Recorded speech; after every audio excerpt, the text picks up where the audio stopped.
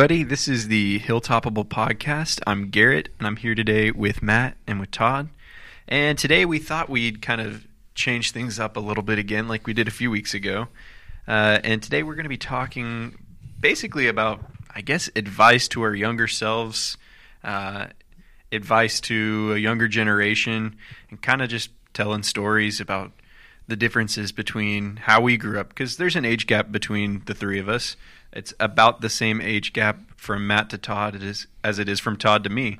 So let's go ahead and start with the oldest man in the room, Mr. Grandpa Matt. I'm starting with me because I'll either fall asleep or forget because I'm the old thing. They got to poke me. Wake up. All right. Okay. So we were kind of talking about what, there's a lot of different ways I guess we can approach this. And we see how technology has changed. And of course, I've got children now that are driving, and we were kind of even mentioning that, like what it was like when we were 16 and how we dealt with what we dealt with when we were younger. Just a quick story. I remember, the day I turned 16, I went and got my license, took the test, and it was like, there's the keys, freedom. I drove myself to school that day. Within a week or two, I had a job. I was driving to work pretty much every day. And I did all this without a cell phone. In the world we live in today, we are tethered, we are connected to each other, and sometimes that's for better or for worse. We can be tethered and connected, and that's great. But sometimes it's almost too much. It's kind of like the umbilical needs to be cut because I think there's a lot of young folks that don't know how to operate by themselves on their own. And I remember again being 16, and I was out on my own. I mean, I was obviously still living at home and things like that. But if it was school or work or wherever, I got in the car, I left. My parents had no way to contact me. They were just trusting I was going where I said I was going, and they were, believing that I could get there in one piece and get back. And basically, I was kind of, in a sense, left to almost fend for myself. And the world's not that completely scary and dangerous, but I did share a story earlier. I'll share it real quick again. I was cruising down the highway. I was driving a bit too fast. I was actually driving my dad's truck. Thanks, Dad. And I blew the motor up in it. Ran that thing completely out of oil. Seized up like a rock. It was basically a Japanese boulder after that little Nissan pickup. And so I'm right between exits, so it's like a mile and a half either way. So I get out and I start walking. These guys are too young to remember the movie Adventures in Babysitting, but there is a tow truck driver with a big giant beard and a hook for a hand in that movie. Go look it up, Adventures in Babysitting, it's classic.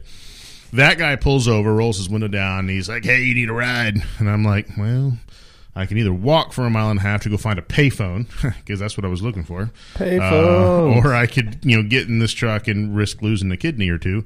And I get in the truck. He actually ends up being a pretty cool guy. He drives me about a mile and a half, 2 miles to the nearest payphone, which is right off the highway when they still had payphones. And I put the quarter in, and I believe I called my dad and told him what had happened, and I had to get a ride, and I was actually on break at work from McDonald's, so then I had to get to another phone and call McDonald's and tell them I wasn't coming back to finish my shift, which wasn't good either. But it was interesting, I had that experience. That's just what I did. And while it was a little bit scary because the guy may or may not wanted my kidneys, that was just kind of what you did. Like, you hoofed it. Like, if you broke down, you didn't sit there and call someone. You walked. You found a phone or you flagged someone down, and you just figured it out. And it's kind of different, I think, from today when we're so tethered that a lot of times I think that inhibits our ability to figure things out, problem solve, maybe do some logistical type things like, all right, here I am, here's my situation, I'm going to assess it, figure out what I got to do. And I've got to do it. I can't rely on anyone else but myself. And I think there's a level of independence that we lose when we get maybe over indoctrinated with technology and things like that. And so maybe, advice from the younger pastor Matt would be, figure things out. Don't be afraid to put the phone down. Don't be afraid to have an adventure. I tell that to my boys a lot. Hey, let's go have an adventure. And they're like, does it involve the TV or a tablet or a phone? I said, no. And then it's not an adventure to them. But for me growing up, not that long ago, an adventure was something that you just went and did and had fun, and you didn't need a screen for. So Typical old man Matt. Put those phones away. That's right. Put it down. Look at the trees and chase a rabbit and stuff. And I don't know, but you really kind of should. So yeah. And so when I was 16, or in my high school experience, so the iPhone came out in 2007, the original iPhone. I graduated in 2007. So I graduated the year that the iPhone came out. So there was no iPhone for me in high school, which is like, people cannot even think about this, not having a smartphone these days, especially if we've got some students or whatever listening to this. But so I did have a cell phone when I was 16. Same as you. Day I turned 16, go to the DMV, got to take my driver's test. I passed. I had my freedom. I had basketball practice later that day because my birthday's in December. So we were on Christmas break. But I drove myself to basketball practice, first time ever. And the freedom that came with that was really awesome. But I did have a flip phone. I had limited text messages. So I had like 150 or 300 text messages. And then after that, each text you sent and received was 10 cents a piece. I remember that day. Yeah. 10 cents a piece. And so all the kids today are like, oh my gosh, what? Like I told one of them that the other day, and they're like, huh? Like they did not compute. There was nothing unlimited in those days. Yeah, right? Yeah. And so now everything is, you just do whatever you want. You can send videos to your friends. Like that was just not a thing. And multimedia messages, which was pictures, videos, etc. Which videos we didn't send because you couldn't see them anyway. The cameras were trash. And so, but you could send a picture, and that was 50 cents per message sent and received. So you think about your Snapchat today, like you can send and receive pictures and text all day long for nothing. And that was just not the case. Anyway, so I digress on that. But I did have a cell phone, and so we could, if there was an emergency, if I had broken down on the side of the highway, I could have just called and said, hey, this is what's going on. But one time I did get in trouble with my texting because I went way over. I was texting a friend of mine. She was one of our managers on the basketball team, and so we would text back and forth and stuff like that. And we ran up like a big old bill. And my mom's like, who are you talking to when she gets the bill? Because it has every text message. It's like 50 pages of text messages, right? And so our phone bill's like $400, $300. I don't remember. It was astronomical. She's like, who is this? And so she ended up having to sign up for unlimited texting just to save our bacon so they wouldn't charge us, because basically that's how they got you. It was like, you can pay this $400 phone bill, or you can pay us monthly for unlimited texting. Sell your soul to AT&T. Yeah, and so we sold our soul, and we're still with the devil today. But anyway, so that was a different experience for me growing up, because I had a cell phone, but I didn't have a smartphone until college. And then my friends all started having smartphones and stuff like that. But by that point, we're a little older, a little wiser. Not really that much wiser because we were still stupid. But yeah, it's kind of like you said. Like we just, most of the time, we just figured it out. Like we talked to our friends on the phone some, but most of the time it was face-to-face interaction. But with that was some freedom, because I've talked to today's students. I'm the youth pastor, and so we talk about stuff like this. And I have come to this conclusion. I actually affirmed this with them, and they affirmed it. They are deathly afraid of going viral for the wrong reasons, like for an embarrassing reason, right? So nobody wants to get caught on camera. Nobody wants. So like you'll see them like interacting with each other, and they are very hyper aware that there are cameras all around them, which is really kind of a sad existence when you think about it. Because with that, they don't want to do anything. You try to get them up. You're like, hey, let's go play dodgeball, or hey, let's do this really silly dance, or let's do this. And they're like, half of them, they won't even do it. They won't get up. They won't do it because they have this reputation to protect. And so it's like, Big Brother. You think about 1984 and George Orwell. Like Big Brother is always watching. Well, Big Brother in this case is their entire school, because if it gets posted online, it can get shared. It can get, you will go viral for the wrong reasons. And so anyway, we lived a more free existence. And awkward. And it was glorious. It was gloriously awkward. And that's what I tell them all the time. I'm like, I love you, awesome nerds. Life is only as weird as you make it. Yeah. You have to make it weird. It definitely shapes you. Because otherwise it's boring. So Garrett, you had an iPhone. Yeah. Tell us about your grow-up-ance. Okay, so basically, I'm still a newborn baby, if you think about it. Hey... He has got that the youthful glow about him. Yeah, he's glowing now. I'll age myself a little bit here, at least if we have some of the younger youths listening to us. The youths. My phone when I was 16, was an iPhone 4, Wow. which sounds crazy Sorry. to you guys. Like, wow. I think an I still iPhone have my 4? iPhone 4. But say. to these kids out here, that phone's terrible. It has the giant charger. You guys remember the giant Yeah, chargers? the wide charger. The wide chargers. Those would always break. I would go through like one a month. They were trash. Yeah. But yeah, I mean, I grew up not too differently from what most kids are growing up with now. I mean, I had a smartphone. I didn't have unlimited data. I will say that. So Yeah. I had to find Wi-Fi. If I went over to a friend's house, the first thing is like, "What's your Wi-Fi password?"